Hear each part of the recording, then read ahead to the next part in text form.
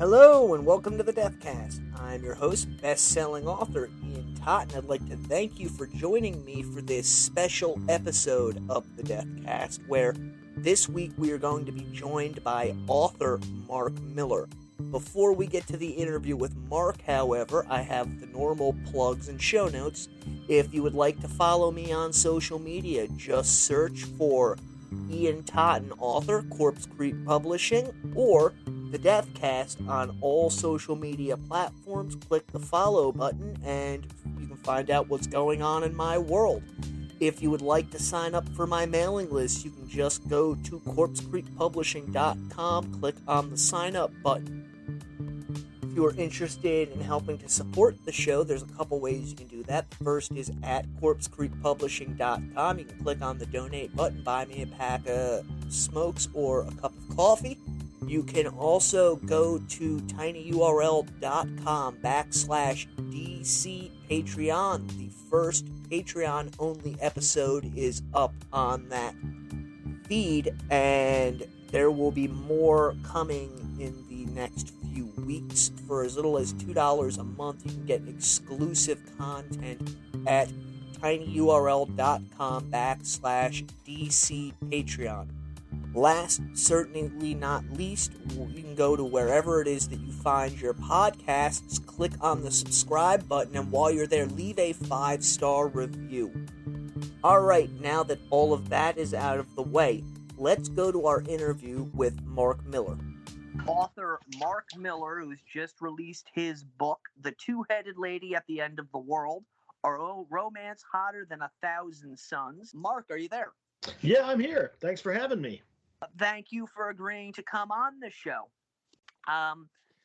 Mutual Facebook friend connected us. Tell us, who is Mark Miller? Mark Miller is a librarian in Chicago who moved here from a small town and embraces the absurd whenever possible. Very good one. By absurd, I assume you mean like Monty Python, that type of stuff? Oh, man, Monty Python was a lifesaver. First found them when I was 12 years old and had to stick a coat hanger behind my TV set to get it back in the day. And it was worth it, though. Totally saved my life. I understand. I found them around that same time, my best friend and I. They were our kind of humor. Right. So, now, is the book, The Two-Headed Lady at the End of the World, a romance hotter than 1,000 suns? Is this your first novel? No, the first novel was The Librarian at the End of the World. I'm doing a trilogy. They're not sequential, but they're kind of set in the same universe. But The Librarian at the End of the World was published by Montag Press back in 2019, and this book is not out yet, but Montag is also publishing it, and that's going to be, I believe, December 2nd or December 12th of this year. So, okay. In time for Christmas, if you have weird friends or relatives. Yes. So why don't you tell us a little bit about the this current book, The Two-Headed Lady at the End of the World? Okay, so it's a romance novel. Okay, so I thought, I've never read a romance novel about conjoined twins before. Mm-hmm. And I thought I was, the perfect person to bring it. It's a romance novel that satirizes romance novels that, kind of upends it. It's, I would classify it as a slipstream novel because it's got elements of spy thriller, of political espionage, of mystery, also of romance. But it's also deeply absurd and rooted in some of the fallacies that we've been living our lives with since the 80s. So it's these conjoined twins and the men who love them, and two men who are trapped in this underground military bunker with basically an endless supply of food, who've been actually completely forgotten about above ground, and who have to come to terms with their feelings for one another. And a sentient CPU who's in charge of America's missile defense system that falls in love with a fax machine at the Pentagon. It's putting me in mind a little bit of like The Hitchhiker's Guide to the Galaxy. Well, that's I'm honored by comparison. We'll see how it does. It's I mean that was one of those things like Monty Python that I found when I was a kid that just opened the world up to me. So yeah, Douglas Adams is a hero of mine, obviously. But yeah, so yeah, same kind of stuff. I've been compared and it seems embarrassing for me to say these things because I'm not making it up, I promise. But reviewers have compared me to Joseph Heller and Kurt Vonnegut and Thomas Pynchon and other people who are like delving into absurd slipstream things. Yeah, no, I'm a writer as well. I've been compared to a couple authors by readers of mine. It's a humbling experience. Right? And it's like, I don't believe it, but I'm not going to keep you from saying it, so you go ahead with that. Yeah, exactly, because, all press is good press, but at the same time, you don't want to come across as a big arrogant jerk or anything. Exactly. It's like, no, man, keep that on the down low. No, I'm really proud of this book, but shh, don't tell anyone. Mm-hmm. So I mean, it's really weird, the kind of author imposter thing imposter syndrome we go through, right? Because I also write poetry, and I've published in some nice, really great journals, and had a couple of books out. And it's just like, okay, so when do I get to consider myself a real poet, as opposed to someone who just, scribbles poetry? As my mentor Warren Murphy once told me, you're a real writer when you get that first check in your hand. Okay, so my mentors were less forgiving. Okay, this is what I lived with. Was okay. You're a writer when you are putting the finishing touches on a piece of work that will later be published. Mm-hmm. After you're done, you're not a writer anymore. Not until you write something else. Yeah. See, Warren was he was cut from a different cloth. Yeah, that's a real hardcore way to live your life. Yeah. And not one that I recommend. I don't know if you ever saw the Iger Sanction. No, I didn't. Or the Lethal Weapon films. Oh, yeah. That was all Warren. Oh, wow, okay. Yeah, the Destroyer series that came out in the 80s. Okay. They made a movie of it, Remo Williams. That was his stuff. Satire. Okay. So, different kind of cat, different. I've run across all kinds in the literary world. Yeah. So now you were saying before we went live, you've got a blurb or something to read about from the book. Oh yeah, I'll read a chapter of the book if you would indulge me. Certainly. Okay, so I'll set this up. The two twins are Amanda and Miranda Morgan, and Miranda programs computers as a web coder, and Amanda is an antiques dealer, and they're conjoined, and they found that they're most productive when they sleep in shifts. So one of them will be at work and the other will be asleep. The other, will go to sleep, and one will go to sleep and the other will go to work. Mm-hmm. But Amanda's had a disturbing encounter with the arch villain of the book, a man named Simeon, and I'll take it from there. All right. By lunch, Amanda was pacing the warehouse floor thinking about her date with Hunter. As much as she wanted to maintain her facade of cool control, she was nervous. Still, as far as her employees knew, she was calm as ever. Being a constant outsider had taught her to keep her cards close to her vest. She plowed through work, trying to distract herself. She met with the owner of a Rolls-Royce dealership who wanted statuary that would give, quote, an appropriately stately air to the showroom, end quote. She handed him a few Polaroids of a collection of early 20th century marble pieces going on the auction block next week, and he was ecstatic. To kill time, she decided to contact the U.S. government. Amanda had been on hold for almost 20 minutes before a U.S. Customs agent clicked through. David Barstow, U.S. Customs, how can I help you? He sounded tired but professional.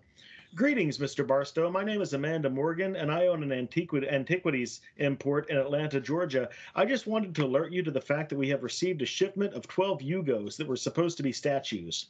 Uh-huh. I believe this is a matter of real concern. Yugos, you say, said Barstow. Amanda leaned forward in her chair and tried to project the importance of the moment in her voice. Yugos. Yugos. Amanda breathed an exasperated sigh. I know there's something going on. Hey, I remember that song, said Barstow. No, there's something nefarious going on. involving Yugos, said Barstow. Gotcha. I don't feel that you're taking this seriously.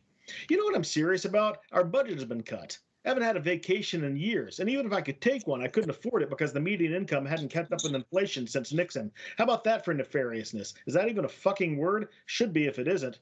Look, I'm sorry about your budget and lack of vacations, but what about the Yugos? Try not to hit them from behind. Those are the ones that exploded, right? No, that was Pintos. Oh, yeah, Pintos. What a time to be alive the 80s were. I was poor but happy. God bless America. So you will look into it? Oh, yeah, sure. Should have some time come October. We'll get right on it.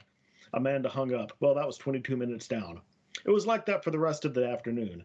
Amanda tried to challenge herself to fill her thoughts with auction catalogs, material facts, and cultural themes that would cut off the giggling, bouncing feeling that kept trying to bubble up inside her, despite her best efforts to tamp it down. It's just a date. You hate dates. He will only disappoint you. Nevertheless, she was excited, and the minutes ticked by slowly. The problem was that everything was going too well. Between orders and meetings, she had long stretches of downtime when she found herself pacing, watching the clock, and surfing 80s commercials on YouTube. Where's the beef?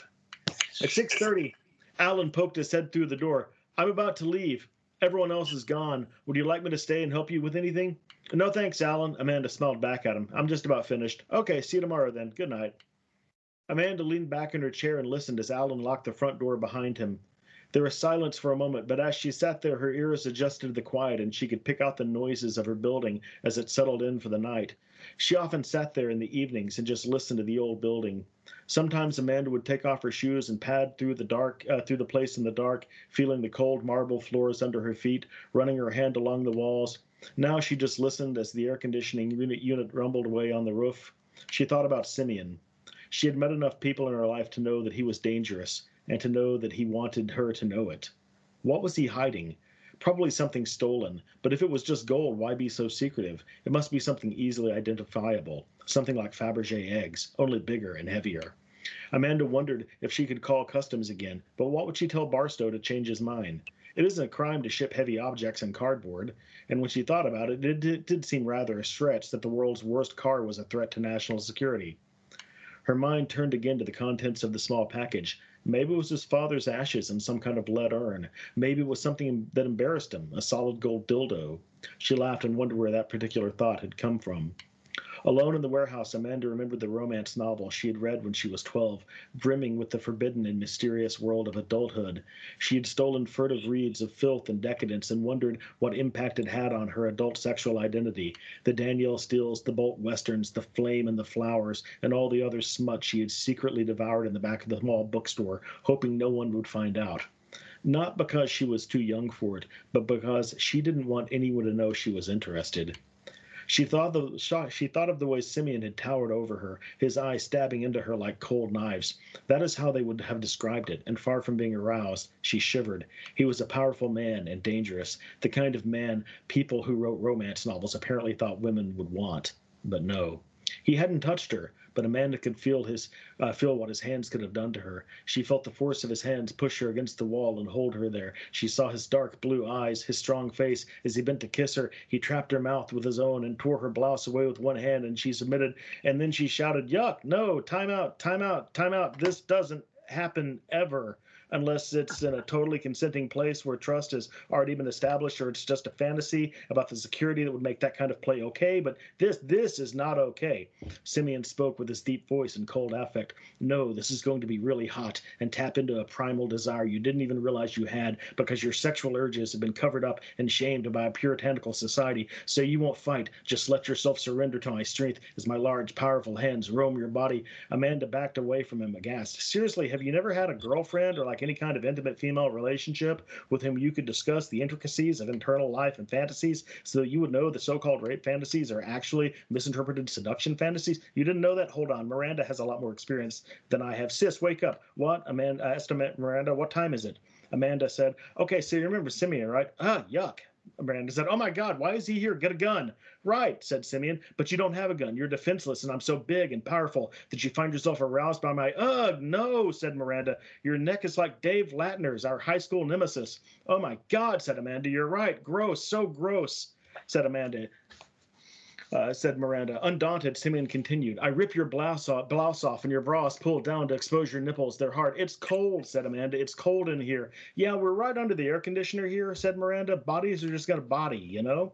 But you're equally aroused. No, we're not. For one, this is violent and scary. And two, I love this shirt. And you just ripped it. This was like $60, asshole. 120. Miranda covered her mouth and looked down to the floor, fearing Amanda's reaction. My God, why did you spend that much money on one shirt? I mean, you like it, don't you? Yeah, but that's so much money for one shirt. But it's so soft, and I love this color, and I got a bonus at work. Okay, fine, I love it too. And then she turned back to Simeon. So yeah, double fuck you. She worked her ass off for this shirt. With one arm around their waist, Simeon picked them up and they wrapped their legs around his hips, grinding themselves into him. Whoa, whoa, whoa. I do fucking not. I do not wrap my legs around him. I do not consent. I'm not an active participant in this shit at all. And you know that is exactly what his attorney is going to try to say. Yeah, we kick and claw and fight and scream. Miranda glared at him and reddened her claws. I go for the eyes, said Amanda. Knees, nose, nuts, said Miranda. You feel the passion building inside you, said Simeon. Yeah, I'm passionately hating you right now. I'm definitely going to fall in love with a rapist because he's so strong and meaty, said Amanda. Hope I get pregnant with his son, said Miranda. Oh, gross, really? Yeah, I've read that in a few books. Well, we'll look beautiful breastfeeding his son. Yeah, and I will have realized my true purpose was to submit to his beefy neck. Ugh, mumbled Amanda, and overcome by visceral horror, she vomited. Amanda broke herself out of her fantasy, which was not actually hers, but someone else's, who, having had a very limited and protected life experience, had decided to write it down, and which, inexplicably, publishers had decided to turn into a series of romance tropes that would be repeated ad nauseum and misinform a whole generation of kids wandering bored in shopping malls and stopping in the Walden's books to read clandestine smut. She glanced at the clock. It was almost 7. She calmed herself, brushed her teeth at her office sink, and went downstairs to meet Hunter. Amanda was glad that none of that had actually happened. Miranda was still asleep. She had not just vomited, and her shirt was clean, pressed, and so soft. It really was a great color on them. Right, so there we have an excerpt from The Two-Headed Lady at the End of the World, a romance pattern of 1,000 Suns by Mike Miller. Sounds like a fairly interesting story there, Mark. Well, thank you. It's one of the things when I got into the idea of writing a romance novel that was kind of a satire of a romance novel, I didn't want it to just, be fish in a barrel making fun of things and pointing out, hey, I don't like romance novels or whatever, because it's a fine genre. It's there's a lot of good writing, some of it as good as literary fiction even. But I wanted to, but I definitely, when I was reading and researching it, I ran into these really disturbing tropes that did not sit well with me at all. And some of them were just because they were from older books, but some of these things are still going on, where you have these really warped ideas about, male-female relationships and how we're supposed to interact with one another and what's a turn on and what's a turn off and what's like, there's this blurred line that I think is very, I guess that is problematic in a lot of ways. Yeah, you find that in a lot of the older books. I've known a couple romance writers, some pretty big names, and I've talked to them, and a lot of them will tell a lot of the stuff they're writing is for that bored housewife at home. Yeah. So I can understand that. Here's a question out of left field for you. How do you find writing satire? How do I find it? Is it difficult? Do you find it easy? Not really. Okay, for the last 30 years of my life, I've been I've been utterly baffled by the direction of the world. I really thought we were going to have fucking flying cars by now, Yeah.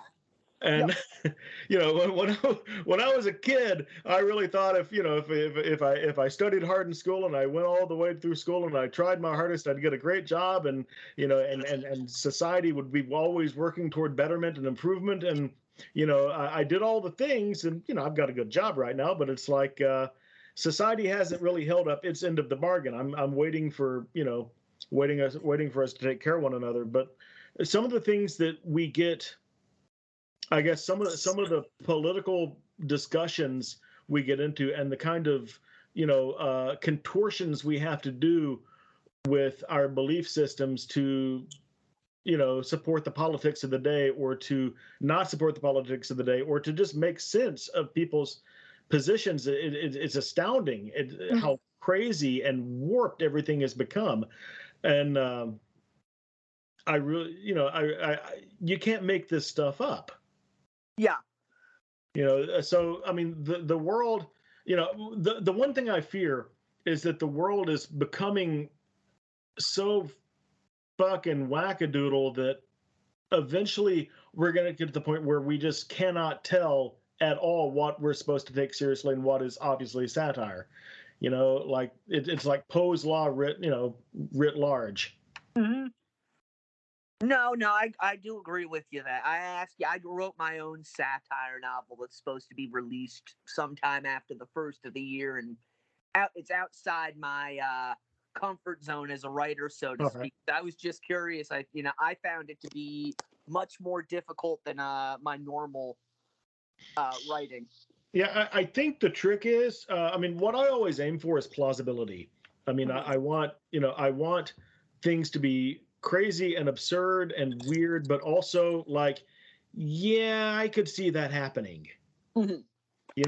And that's kind of the sweet spot for humor, for me. Yeah. Is this area where it's like not so crazy that, you're just like, no. But, I want to put people in weird situations and show, these normal reactions to strange situations, Yeah, I get what you mean. So I have some aspiring authors who listen to the show. So I have a couple, stable questions that I ask. How did you get into writing? Okay, well, so when I was 12 years old, this nerdy kid moved in next door to me, and my first words to him were, "Hey, kid, got a bike?" And he said, "Yeah, but it's still on the truck." And somehow from that, a fast friendship was born. And he was much more introverted than I was, and he always carried a little book around him and wrote in it. And I'm like, "What are you doing?" He's like, "I'm writing stories." I'm like, "Oh, cool." And so I read some of his stories, and I thought, "Oh, that's cool. I could do that." And so he and I, from that age, when I was 11 or 12, started writing stories and swapping them back and forth, and so that's when I got into writing, and it just it kind of got its teeth in, and then I stuck with it. And then for many years, all I wrote was poetry, and it was just just a few years ago, I decided that I wanted to to write absurdism. Yes. Before that, I'd written some other things, and what I'd considered like literary fiction or whatever. And at the same time, my childhood best friend was also writing, and we weren't getting much traction. And about 20 years ago, he's like, "Hey, man, why don't we just get together and write a romance novel? Just one, I've got a 3-day weekend coming up. Let's write a romance novel and and cash in." And so we wrote this romance. He came up in 3 days. We wrote a 60,000 word novel, and then we never did anything with it. But we liked the characters, and it was originally about these these regular twins going back to their small town high school reunion and having to like decide whether they wanted to go back to their old loves or their new loves in their new lives. And we never did anything with it. And so after I wrote The Librarian, I'm like, well, that was kind of like a sports biopic that I fucked up and made absurd. So what other genres could I do? Because that was fun. I liked it, and so I'd always really liked these characters, Miranda and Amanda, and so I revised it and thought I could make this weird by making them conjoined twins, because that's not a romance novel I've heard of, and I could make it even better if they had opposing taste in men, and like each lovemaking session could be kind of a part critique session. Yes. And where one of them's like, "Oh yeah, this is great," and the other's like, "Ugh," and and so the more I wrote it, the more it became, it became, I wrote a few scenes like that. I'm like, well, yeah, that's really funny, but how can I kick this up a notch? And so I just blew it up, and it became this epic thing that spans 50 years. and it became about so much more, about time and memory and the glacial pace of societal change, and like the kind of things we pick up in the past and have to grow through and learn through, like all the things that, like, the humor that was acceptable in the 80s just Yeah. is shit now. Mm-hmm. It's like if you've tried to go back and watch the first Ghostbusters, it's pretty cringy. Mm-hmm. Like if you've watched, like the Meatballs movie just came on and I was watching it, and I remember when I was a little kid, I wanted to see it because it was like, oh, that's what teenagers see, so it's going to be dirty and raunchy and funny. And as I was watching it as an adult, I'm like, well, what kid would have thought this was funny? This would have been funny to an audience that is not old enough to see it. Yeah. And you pick up these really ideas like, oh, if you like a girl, you just harass her until she likes you back, until she relents. So I started playing with some of those, some of those ideas that we pick up that are really destructive and harmful, and and talk about how, and figure out how we can change those. Oh, yeah, it's. I was talking with someone earlier today, and we were talking about the movies that came out in the '80s and how. I mean, myself, I can't watch most of them anymore just because I pick them apart. Yeah. Now I'll watch like an old action movie, and it's just like, oh god, this is awful. Yeah, that wouldn't happen. Yeah, it was. We were talking about American Ninja, and it was just like, okay, there was nothing in this movie that's even plausible or well written. Yeah. Okay, so a couple more questions, and then I will let you go. What is your writing process? Okay, so this is the part where I tell everyone don't do what I do. Mm-hmm. But no, I mean, I don't really have a writing process. Like I think about things and I take walks, and then I sit down in front of a computer and I vomit a carnival on the page. And that's, I mean, I don't really have a process. I mean, I kind of, when I was revising this, when I got maybe 60,000 words into this book, and I was like, okay, now what? How do I fix this? Because you build the tension, you have the arcs, and everyone's going in different directions, and eventually you got to, okay, well, how do I land all this? Mm-hmm. And so the thing I came up with was just like creating, a Word document where I just mapped out all the beats that had to happen until I got to the end, and then I linked those to separate Word documents where I would write chapters and chapters and like a chapter at a time, and then after that you've got like a list of chapters. Then you can start putting them together, and and putting in your transitions and stuff. But so I think that is going to be my process for the next one. Yeah. So I'm gonna. The next one is called The Walrus at the End of the World. Okay. Yeah, it sounds like you're doing a really detailed outline for each chapter, basically. Yeah, well, not so much for each chapter. I don't do an outline for a chapter. I just like, okay, this plot point has to happen at some point, and yes, I really want this character to say this thing, and this has to echo back to that thing, and this thing has to tie to this thing, and so you just kind of map it out like that. And so I've got like, like a list of things that have to happen, and then once I get into the actual chapter, it becomes a lot more freewheeling, where I'm like, okay, well, where do I fit this in, and what's happening, and what am I doing, and how is it going to be funny? And and so I wouldn't say I have a detailed chapter outline, but I do have a definite list of notes I got to hit. Okay, yeah, so it's bullet points. Right. Yeah, no, I've done that with a couple of mine. All right.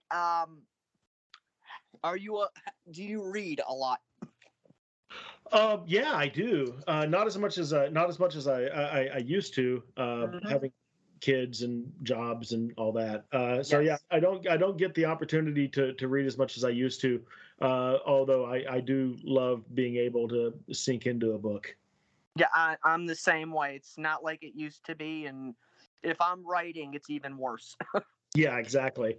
I mean, and one of the things that, like, when I was, working on Two-Headed Lady was just like, whenever I did anything besides that, I felt that kind of inherent sense of guilt that I'm not doing what I'm supposed to be doing to fix it, to finish the book. So, and now it's like, okay, now I can, I've finished this, so I can do some reading, but then it's like, yeah, but you got to now promote this and get the word out and make things happen and set up readings. And it's all so much stuff that modern authors have to do that, like publishers used to do for you, Yeah.